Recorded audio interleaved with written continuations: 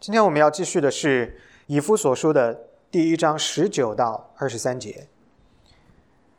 神的话如此说，并知道他向我们这信的人所显的能力是何等浩大，就是照他在基督身上所运行的大能大力，使他从死里复活，叫他在天上坐在自己的右边，远超过一切执政的、掌权的、有能的、主治的和一切有名的，不但是今世的，连来世的也都超过了。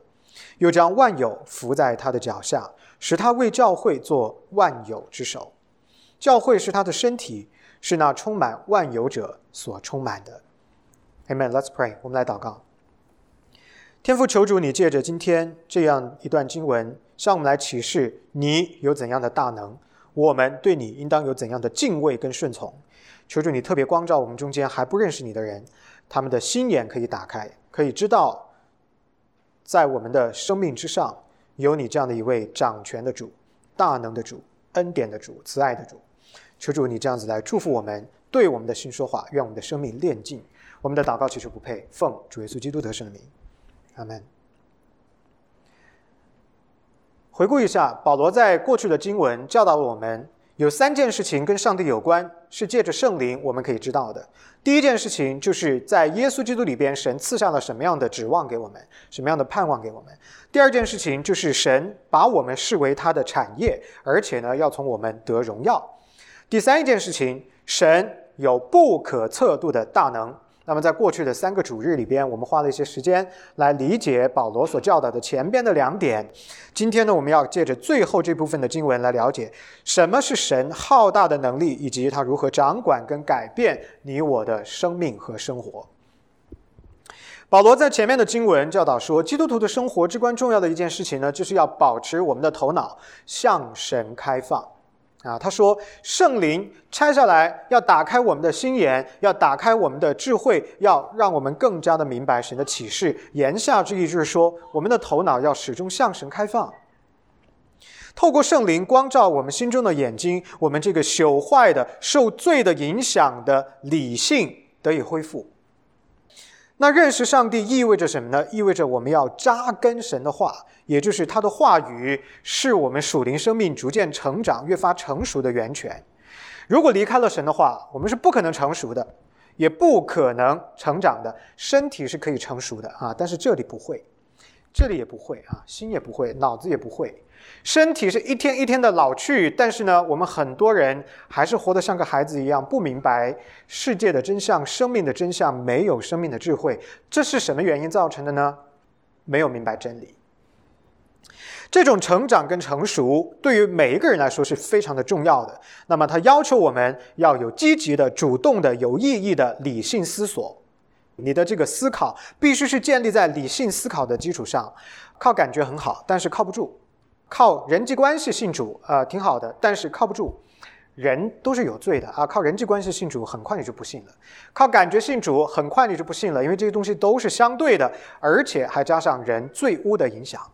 哪些叫做有意义的理性的思维活动呢？比如说读经，参加周间的查经活动，牧师教导你，告诉你你要怎么去认识圣经，学习神的话，默想神的话，你自己的祷告的时间，这个 spiritual quiet time， 你这个灵性属灵的灵修的时间，这些叫做有意义的理性思索的活动。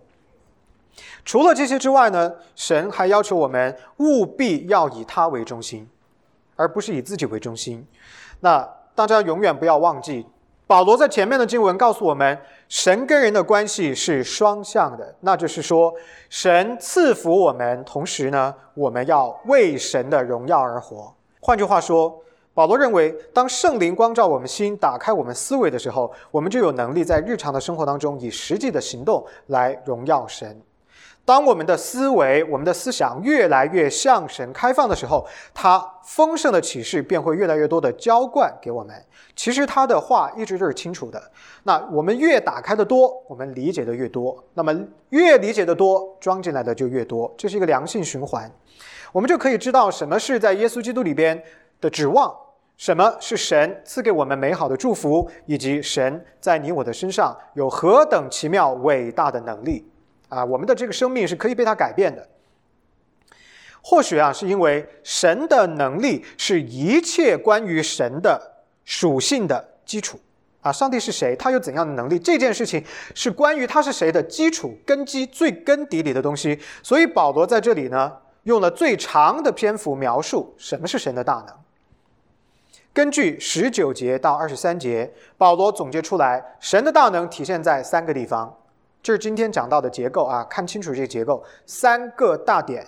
首先他说，主耶稣基督如今已经复活了，并且坐在上帝的右边，代表着神有至高的权柄，统管万有。所以神的大能是从耶稣的复活以及耶稣的升天表现出来的。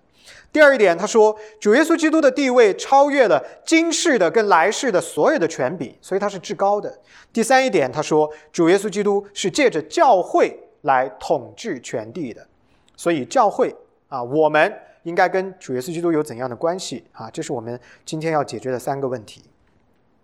首先我们来看保罗在20节里边，他说就是照神在基督身上所运行的大能大力，使他从死里复活，叫他坐在天上自己的右边。神的大能乃是透过主耶稣基督的受死复活跟升天来淋漓尽致的展现出来的。上帝呢曾经借着旧约，借着先知向这个世界来宣告说，将会有我的仆人要来干嘛？替罪人受死，罪人便因着我的这个仆人免于受我愤怒的刑罚。以赛亚书53章10节预言说，耶和华却定义将他压伤，使他受痛苦。耶和华以他为赎罪祭，他必看见后裔，并且延长年日。耶和华所喜悦的事，必在他手中亨通。以赛亚书53章12节说，所以我要使他与伟大的同分，与强盛的均分掳物，因为他将命倾倒，以至于死，他也被列在罪犯之中，他却担当多人的罪，又为罪犯代求。整个以赛亚书这里讲到的这个人是谁呢？就是主耶稣基督他要来干嘛呢？替众人死，为众人赎罪。这里呢就一定要讲到的就是耶稣基督钉死十字架这件事了。十字架的酷刑是古代世界最令人感到羞耻的刑罚。对于许多的犹太人来说，耶稣死在十字架上反而说明了他不是弥赛亚，因为他们以为上帝的受膏者弥赛亚绝对不能够像一个绝望的囚犯一样死在十字架上。这样一个连自己都救不了的人，怎么可能带领神的选民胜过罗马帝国的殖民？怎么可能成为我们的救主呢？所以就有了这帮愤怒的犹太人，他们高喊着钉死他，钉死他，钉死主耶稣。许多人以为愤怒的犹太人，或者说犹太人的愤怒，是造成主耶稣基督死亡的主要原因。这个说法有一定的道理，但是并不正确。根据以赛亚书53章10节，就是刚刚咱们读到的这段经文，这里说耶和华却定义将他压伤，使他受痛苦。各位，这句话告诉我们一件什么事情耶稣基督死在十字架上是上帝的作为，是他的旨意。人的因素可能被当成是主耶稣基督死亡的原因，但是真正让主耶稣基督受苦跟受死的，乃是天父至高的意志，是他的计划。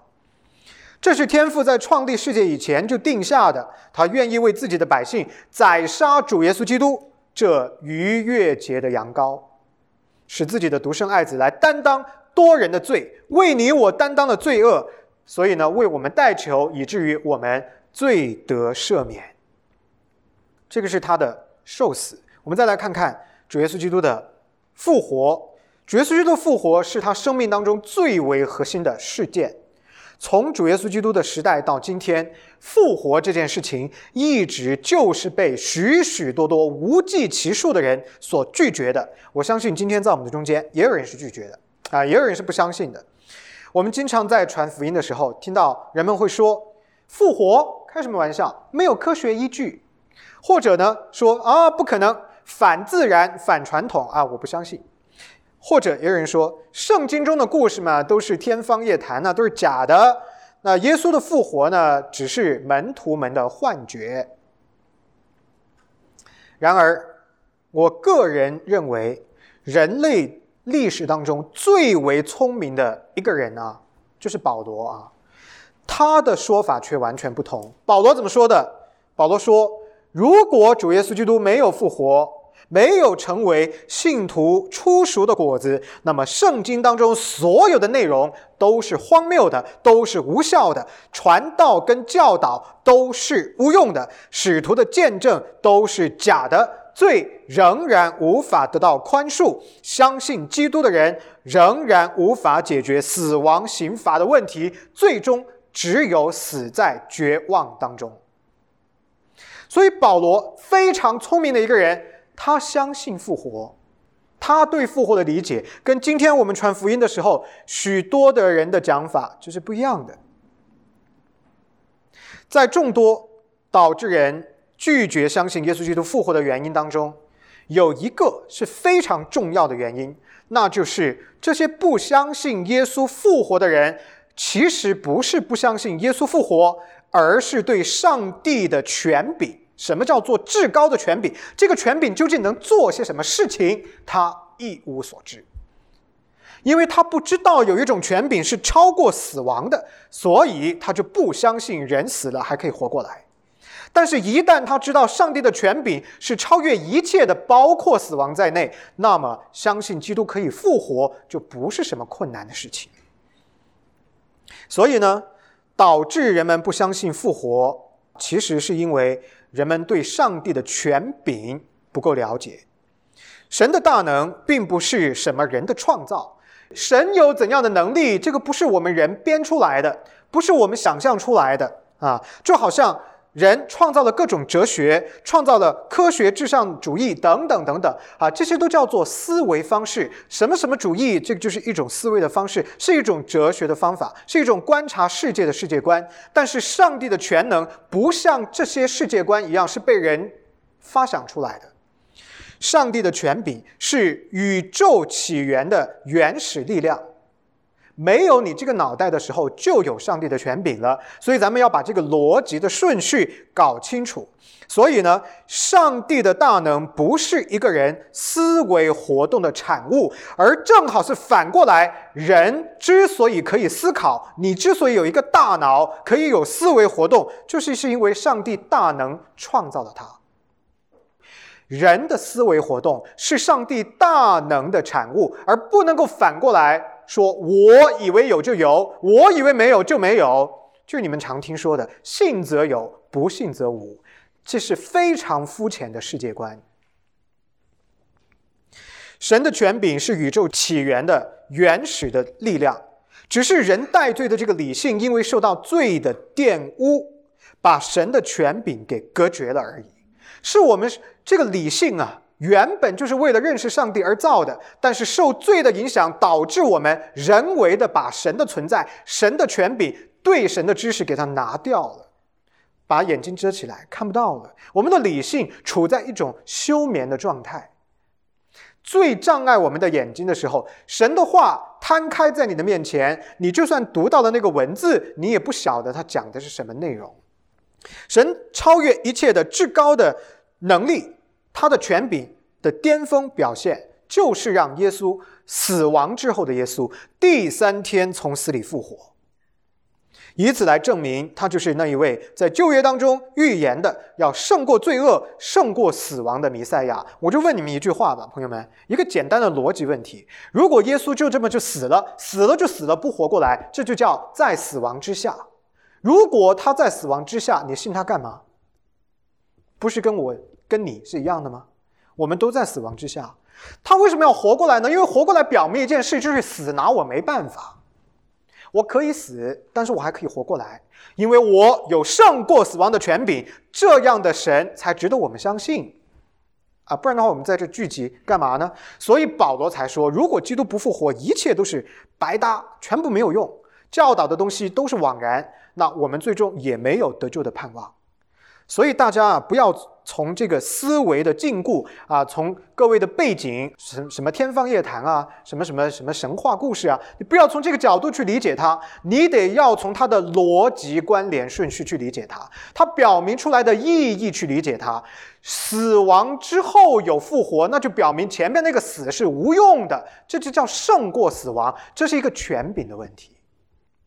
明白这一点之后，很多东西对你来讲就会容易一些了那么接着往下，保罗还说到在20节，叫他在天上坐在自己的右边，是耶稣基督坐在了天父的右边，对不对？那么这句话当然就是指着主耶稣基督的升天而讲的。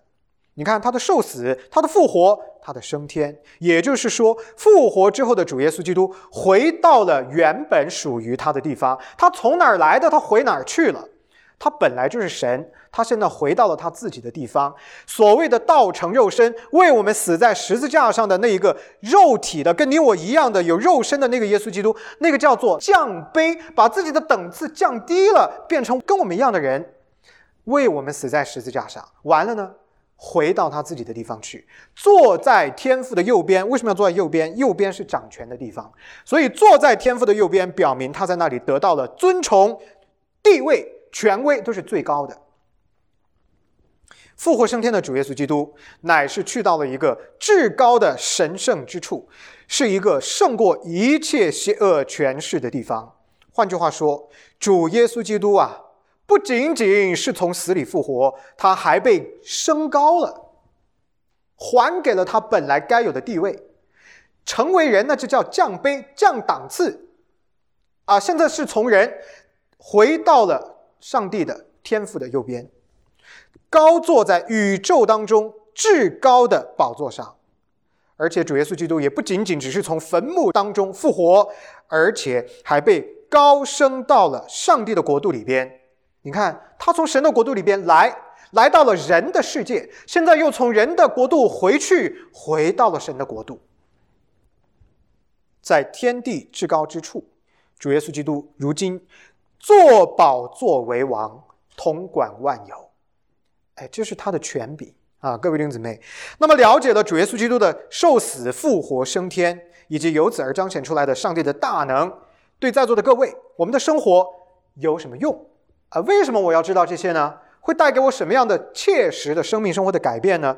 Number one， 第一点，无论如何你必须努力的认识什么是神的伟大，什么是他至高的权柄，什么是他权柄的绝对性，这是你信仰的基础，是建立一个坚定跟符合圣经的基督信仰的起点。我看了太多的基督徒了，信了10年、20年、30年、40年的那个信仰摇摇欲坠，都是带着人本主义的色彩在信上帝上帝就是为我嘛，我要这个我要那个，伸手跟神要东西。信到一个阶段信不下去了，信仰变得可要可不要，可有可无，直到有这个机会，他开始来认识什么是神，什么是他的权柄，什么是他的伟大，什么是他的至高，他是怎样一位完全卓越卓绝的这样的一位神。你只有明白了这些事情，你对上帝的认知才会建立起来。所以我告诉各位，第一件事情意味着大家要把目光切换，聚焦去了解这位神是谁。这不就跟大家谈恋爱一样的吗？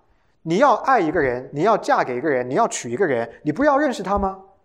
你不要对他知根知底，你不要了解他吗？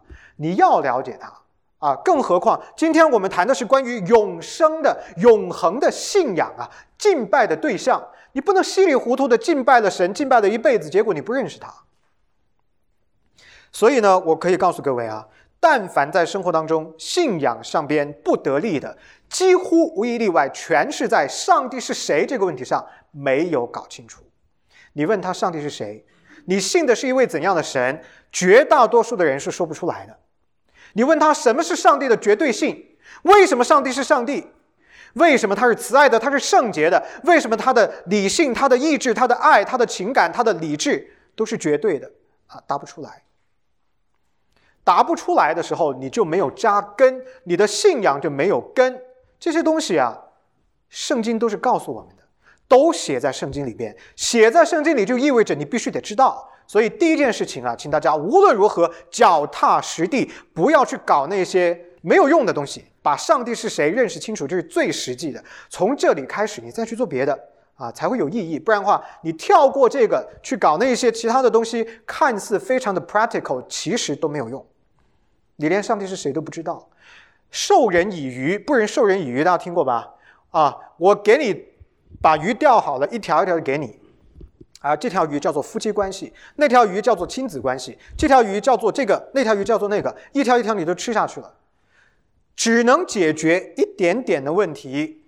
最终要起效的是什么呢？你自己得会钓鱼啊，你自己要明白上帝是谁。这个东西一进来了之后，它就可以举一反三，在你的生命当中变成一个持续的力量，这个才是有用的，朋友们啊！所以要认识上帝是谁，这是第一件事。第二件事，无论如何，你必须要坚定的相信这一位神，他是有能力改变你的生命跟你的生活的。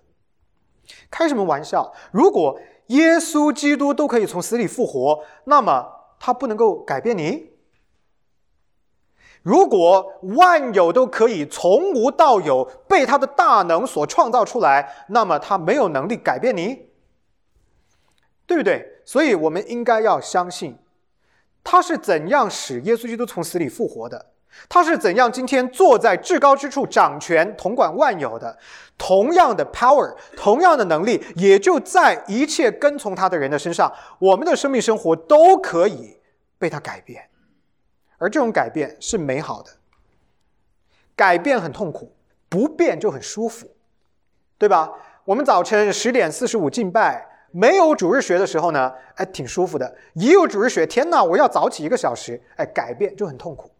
保持原样最好，可是保持原样就不叫成圣。成圣就是改变，而且不是越变越不好，而是变得越来越好。所以呢，上帝有这个能力，他的能力大到了一个程度，既然可以把自己的儿子白白的舍了，又白白的得回，那么为什么你不要坚定的相信他有这个能力，足以改变跟重塑你的生命呢？我告诉各位，很多的东西对我们是抓得牢牢的，文化、习惯，我们接受的教育，我们的生活背景、教育背景把我们抓得牢牢的，我们的人生体会、人生经验，尤其是我们在过往当中受到的那些的伤害，都把我们抓得牢牢的。可是我告诉你，刚刚讲的没有任何一样的东西大过上帝的能力。上帝可以重塑你的历史，可以改写你的生命，你要坚定的这样相信。以上呢是第一个神大能的表现方式，透过耶稣的受死、复活跟升天。保罗紧接着在21节继续的强调，我们来看21节，他说：远超过一切执政的、掌权的、有能的、主治的和一切有名的，不但是今世的，连来世的也都超过了。哇，这句话简直是伟大的不得了。出于神有能力使主耶稣基督复活升天，那么主耶稣基督的能力自然是在万有之上的，所以他是超过一切的。什么叫超过一切？我发现我们中文呢，有时候真的不够严谨啊，模棱两可的。打个比方，我呢在用最高级的时候是非常保守的啊。比如说我要说一个人跳舞跳得好，我不会向别人说你跳得最好，因为最好那就意味着你是第一名，别的没有任何一个人跳得过你，那个叫最好。但是你看那个奖，你跳得最好的人，他转过背跟另外一个人，他也是这么说的：哎呀，你跳得最好，这不是出现了2个最好？那这2个最好里边必然有一个是更好的，那另外那个不那么好的就不叫最好，这就是矛盾，这就不严谨，语法上就不对。所以对我来讲，神的这种至高是什么意思呢？就是顶峰，你要把它推导到你的理智能够理解的那个最巅峰，没有任何一个东西可以超过它，这个叫最高级。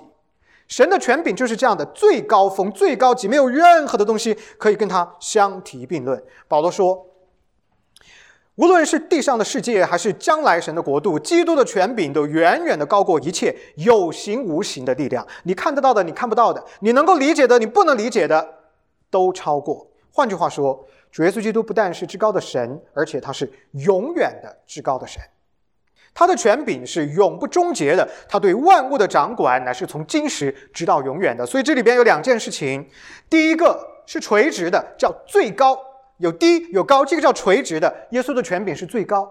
第二个是横向的，从过去到将来，它永远都是最高。所以咱们在表达神的权柄的时候，一定有两个维度，一个是纵向的维度，那个叫顶峰最高峰，没有超过它的；第二个叫横向的维度，那叫永远都是顶峰，永远没有任何一个地上的可见的将来的不可见的，不管是什么都不能够超过它。保罗说一切执政的、掌权的、有能的、主治的跟一切有名的，指的是什么呢？天使或者邪恶的属灵的权柄，比如说魔鬼撒旦，对吧？当然包没包括今天地上的全能，包括吗？当然也包括，包没包括人在内，也包括在内。保罗在这里强调的是什么呢？主耶稣基督的权柄是至高的，无论是现在还是在将来，他永远都是至高的，他的权柄远在君王、首相、总统之上，远在任何一个生命个体之上，远在天使之上，比大天使的权柄还要更高更大，所有的天使、大天使都要听他的。也就是说，神把万有 everything all things 都给了耶稣基督了，他是一切的主宰啊，朋友们，一切的主宰，包括你的生命在内。给大家几段经文，哥林多前书第2章8节，这智慧世上有权有位的人，没有一个知道的，他们若知道，就不把荣耀的主钉在十字架上了。你看这句话告诉我们，有智慧的不多，能够明白耶稣基督智慧的不多，这个地上不多的，所以耶稣基督是超过我们的，超越的。再来，约翰一书第2章15节说，不要爱世界和世界上的事，人若爱世界，爱父的心就不在他里面了。我们的心跟着什么走？你有没有看清楚谁才配得你的爱？是世界呢，还是超过世界的耶稣呢？这句话讲得很清楚嘛，当然是主耶稣了所以呢，爱世界的心就不会爱主耶稣。那各位弟兄姊妹，既然主耶稣基督的权柄是超然卓绝的，是至高至大的，那么我们就应当务必尊崇他为我们永远的王。除他之外，别无任何的东西配得我们的敬拜，我们的赞美，因为没有任何的东西能够在权柄上边与他同等。记得这句话没有任何的东西可以跟神同等。我们来看看美国的语境，在美国的语境下，美国人似乎每4年就要经历一次剧烈的社会性的割裂，同时间呢，教会就会因为不同的政治观点而在那一个时间经历到极大的挑战。合一上边受到极大的挑战，和平上边受到极大的挑战，所以社会性的事件会影响教会。我们当然要承认，政治生活是我们生活的一个主要的构成部分。基督徒，我之前已经讲过很多次了，在社会的各个层面都应当发声，责无旁贷，要代表着福音的声音，这是我们应该要做的。然而在政治主张上边，我们越来越多的看到有一个模糊的灰色地带的存在，在这个灰色地带的里边，有2个东西是搞不清楚的。哪2个东西是模糊的呢？就是对人的崇拜和对神的崇拜，界限变得越发的模糊，搞不清楚究竟哪个才是我们基督徒应该要坚持的。我认为有不同的政见无可厚非，支持不同的政党非常正常，投票给特定的候选人都是你的自由，是允许的。在耶稣基督里，你有这个自由去做这样的事情。但是请注意听如果是因为政见不同而导致教会割裂，教会不和平，教会出现了分裂，拆散了耶稣基督的身体，这就是绝对错误的。我经常听到有人说，如果你是基督徒，那么你就必须给谁谁谁投票，或者有人说这个候选人是天选之子，你必须要投他。还有人说我们要投给上帝拣选的这个国家，我们的后代才有指望。甚至更有甚者对我说，牧师，你必须要求全教会投票给谁谁谁，因为这个人代表着上帝，如果你不这么要求的话，我就离开教会。岂有此理！今天的经文很清楚地给我们众弟兄姊妹们看到，没有任何人、任何事情比耶稣基督更高。基督的教会属乎基督，而不属乎任何地上的政党。听清楚吗？牧师是由神任命的牧人，代表着我们的大牧者主耶稣基督，保护、教导、督责神的羊群，就是在座的各位弟兄姊妹。我们不是被选出来代表任何的政治候选人的。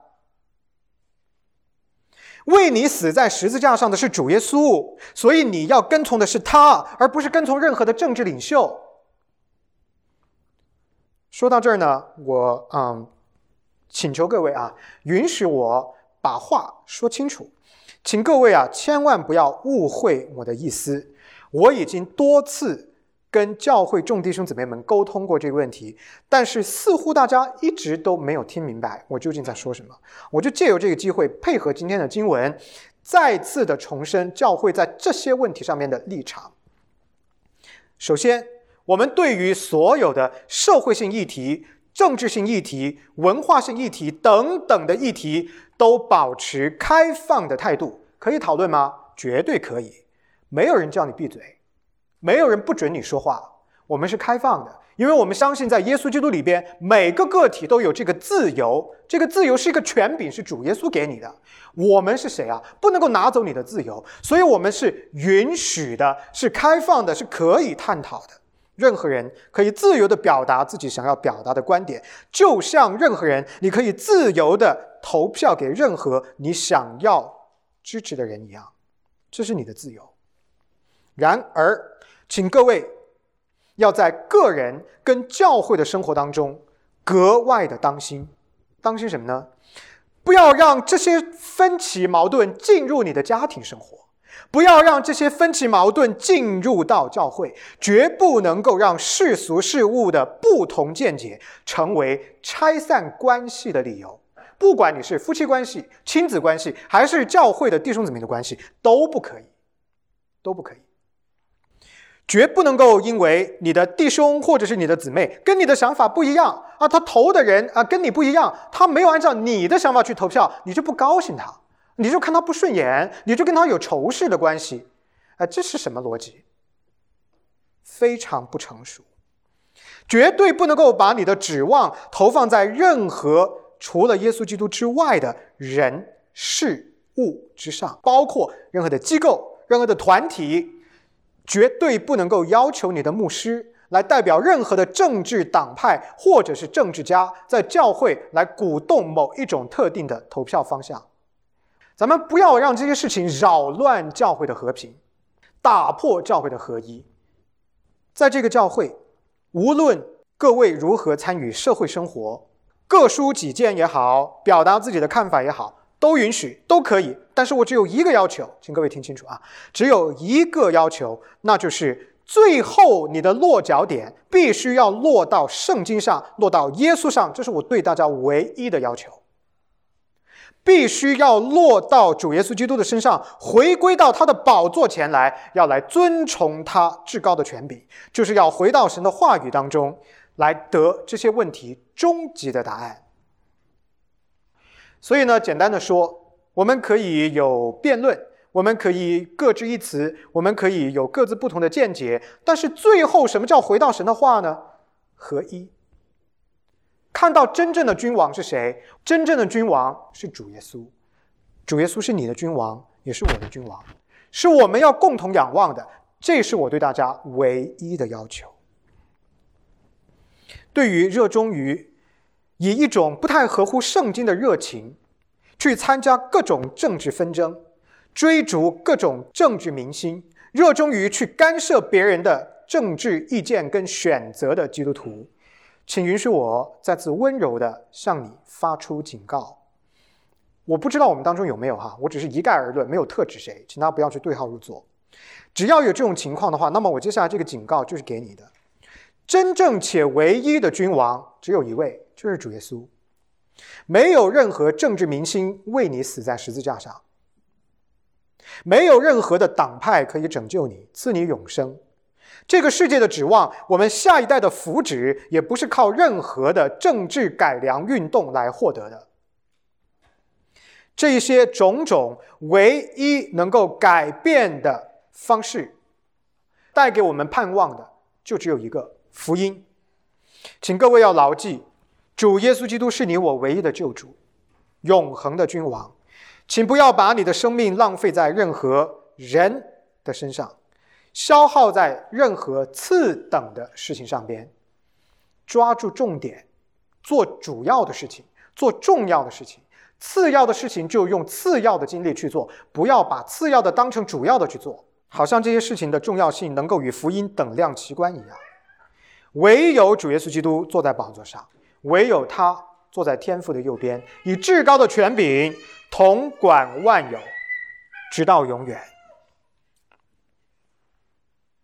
今天我们刚好讲到这段经文哈，我以往呢跟大家表达过我上述的观点，没有经文的支撑，那今天你们看到了，这个经文完美的支撑了我刚刚所有讲到的这些的内容。教会的立场啊，都是从圣经而来的。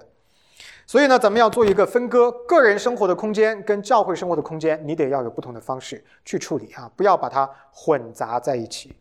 最后一个神大能彰显的方式写在了第22到23节，请大家看到最后这两句话：又将万有伏在他的脚下，使他为教会做万有之首。教会是他的身体，是那充满万有者所充满的。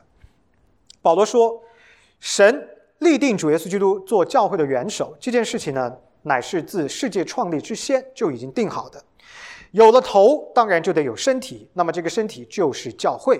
所以主耶稣基督乃是透过教会来彰显他的主权，来治理全地。换句话说，主耶稣基督的掌权，对全地的掌权，首先是通过对教会的掌权来彰显的。保罗还教导说，教会呢就是基督的身体，好像一个容器啊，要不断的被神浇灌，要来承载上帝完美的权柄。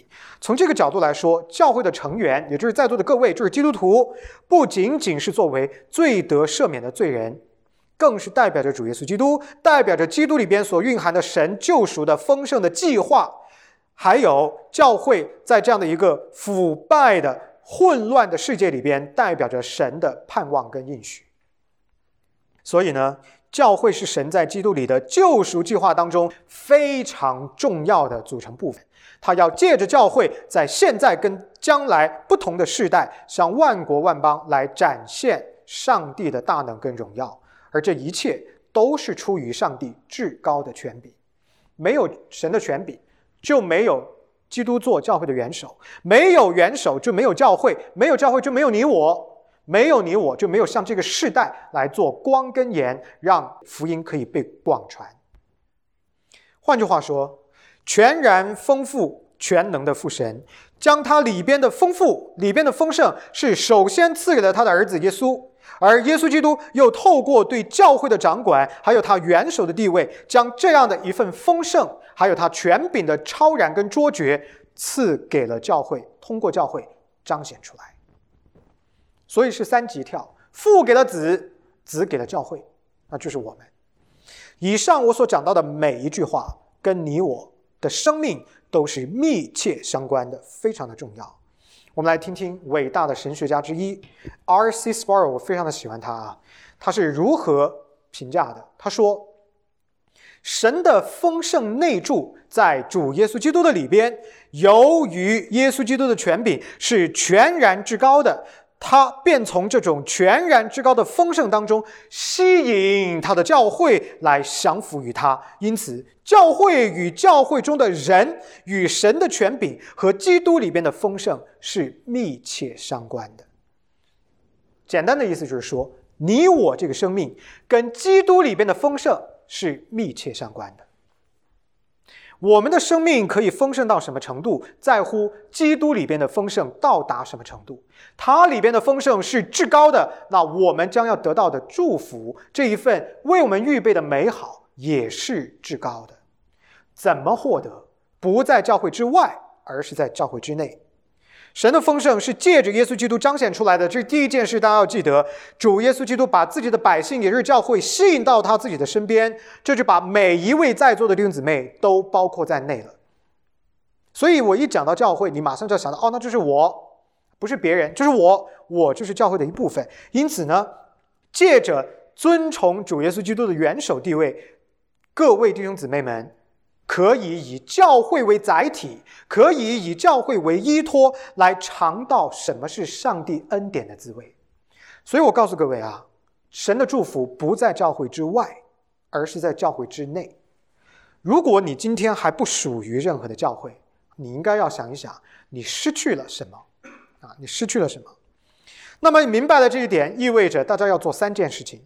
第一件事情，无论如何，你必须要培养自己对教会建立一个严谨、严肃跟非常高的看法。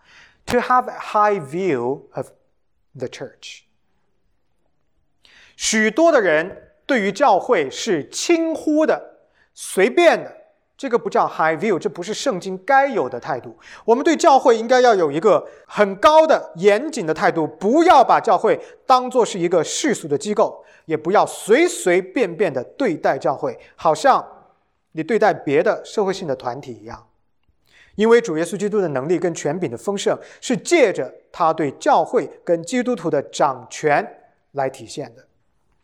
这是第一件事情。第二件事情，无论如何，你必须要想尽一切的办法去维护教会的合一、和平跟圣洁。教会的合一、和平跟圣洁值得你付出所有的代价去维护，因为这是敬重主耶稣基督至高权威的方法。当然，这就意味着不要做任何破坏教会合一的事情，对吧？讲别人的闲话呀，往来传舌呀，搞是非啊等等，不管是什么，反正你自己去想。太简单的道理了，不容神一人的事情，让人不和平、不圣洁、不合一的事情就不要做。第三一件事情，无论如何，你必须要承认啊，只有属乎一个教会，你才有可能成为一个合格的上帝福音的祝福的接受者。让你要加入一个教会，成为一个教会，跟一个教会要建立稳定的关系，不是在逼你做一个好像多么困难的事情。大家一来就想着说，我不愿意委身，我不愿意担责任，我要走我就可以走。Well， 当然我可以理解，你要不要想想另外一面呢？你有没有符合圣经的要求啊？你做基督徒的有没有老老实实按照神的话去做啊？神说，我把你放在一个教会，你就成为一个合格的我的器皿。我把你做成一个合格的器皿是干嘛呀？是为了我啊，不是为了我，是为了你啊。我要把我的祝福倾倒给你啊。你如果没有一个稳定的关系、健康的关系，你不在一群属乎神的百姓当中有这种稳健的关系，我把我的祝福倒给你，你就漏掉了，你接不住啊。只有在教会当中，你才有机会把自己跟其他的弟兄姊妹们联系起来，才能够完成基督的这个完整的身体。所以啊，我就有的是挺费解理解一件事情的，就是基督身体的这种完整性，我们怎么会主动的要把自己给它抠掉呢？说我不要成为这个身体的一部分。主耶稣基督为你死，就是希望你能够成为他的一部分，所以我们就不要自己把自己给摘出去了，这个不太对啊，朋友们，思考一下，要思考一下。只有在教会当中啊，你才有机会向世界以及其他的基督徒来彰显什么是上帝至高的权柄。也就是说，我们一起活出来一个美好的样子，给人家看到，给世界看到，给不信的人看到。这样我们通过顺服基督的权柄，我们就把什么叫做他权柄的至高性展示出来。这个是要以教会为载体的。所以呢，朋友们，各位弟兄姊妹们，请大家对教会要有一个 high view， 要有一个 high view， 然后呢，也要敬重教会的权柄，维系它的和平合一，还有它的圣洁。最后，如果你还不属乎任何的教会，我再一次的告诉你，这件事情非常非常的重要，非常的重要。我们来总结一下啊，今天要讲的内容就讲完了。那么有几点呢，是大家要记起来的。第一点，神有能力让耶稣基督从死里复活，当然也有能力改变你的生命。你要做的就是相信他，跟从他，顺服他，不要那么多的摔跤，不要那么多的争辩，不要那么多的自以为是啊！人在上帝面前谦卑才是智慧啊！不要跟神去摔打，因为你扳不过他啊！他是创造你的，所以呢，你在他的面前就是老老实实顺服。你可以问问题，但是带着谦卑的心啊，你可以不明白的地方，你就求神帮助你都没有问题，但是不要跟他对抗，因为人干不过神，他是创造主，我们是被造物啊，咱们把这个顺序搞清楚。而且呢，他有能力可以改变你，这个改变的工作到现在没有停止，还在做，明白吗？继续的改变你。所以大家不要说我放弃了，不要放弃啊！神尚未完工，这是一个持续进行的美好的工作，带着盼望去过每一天，神每天都在塑造你。第二一点，神的大能跟权柄是超越一切的，没有任何的人、任何的事情可以取代主耶稣基督，他是唯一的一位坐在神的右边统管万有的。既然他是独一的至高者，那么我们就应该要全心的来仰望他。所以呢，我在这儿鼓励大家，以耶稣基督为你生命的焦点跟中心吧，各位弟兄姊妹。如果耶稣基督还不是你生命的焦点跟中心，那么请各位开始以耶稣基督为你生命的焦点跟中心吧。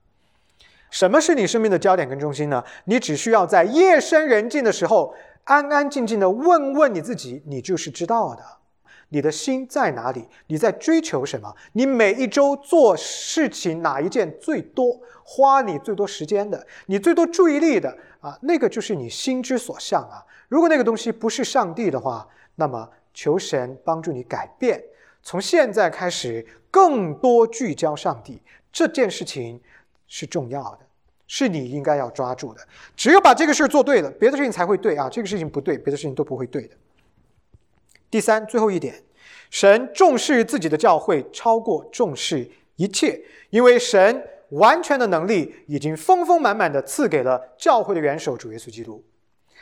透过过一个健康的教会生活，各位弟兄姊妹，属乎教会、委身教会、维护教会的和平合一与圣洁，本身就是你在敬拜神的方法，本身就是你顺服他至高无上的权柄的主要的方式。所以如果你现在还是打游击的，礼拜天不去教会的，各种理由就可以 take you away from God， 你的那个时间不懂得要分别为圣的，这里就要告诉你，把时间分别为圣交给神，属于神的就用在他的身上，这本身就是对他的敬拜了。通过这样的敬拜，我们尊崇他至高的权柄，这是我们的责任，这是我们该有的基督徒的生活。 Let's pray， 我们祷告。天父，谢谢你的话，求你帮助我们记得这三件事。耶稣可以改变我们，耶稣的权柄大过一切，是我们唯一的指望。耶稣基督爱教会，透过教会治理全地。愿我们众弟兄姊妹透过这些话更新我们的观念，心意变化，我们就可以更好的跟从主。愿我们在这个时代活出他的荣耀。求神帮助我们。我们的祷告祈求不配，乃是奉主耶稣基督得胜的名。阿们。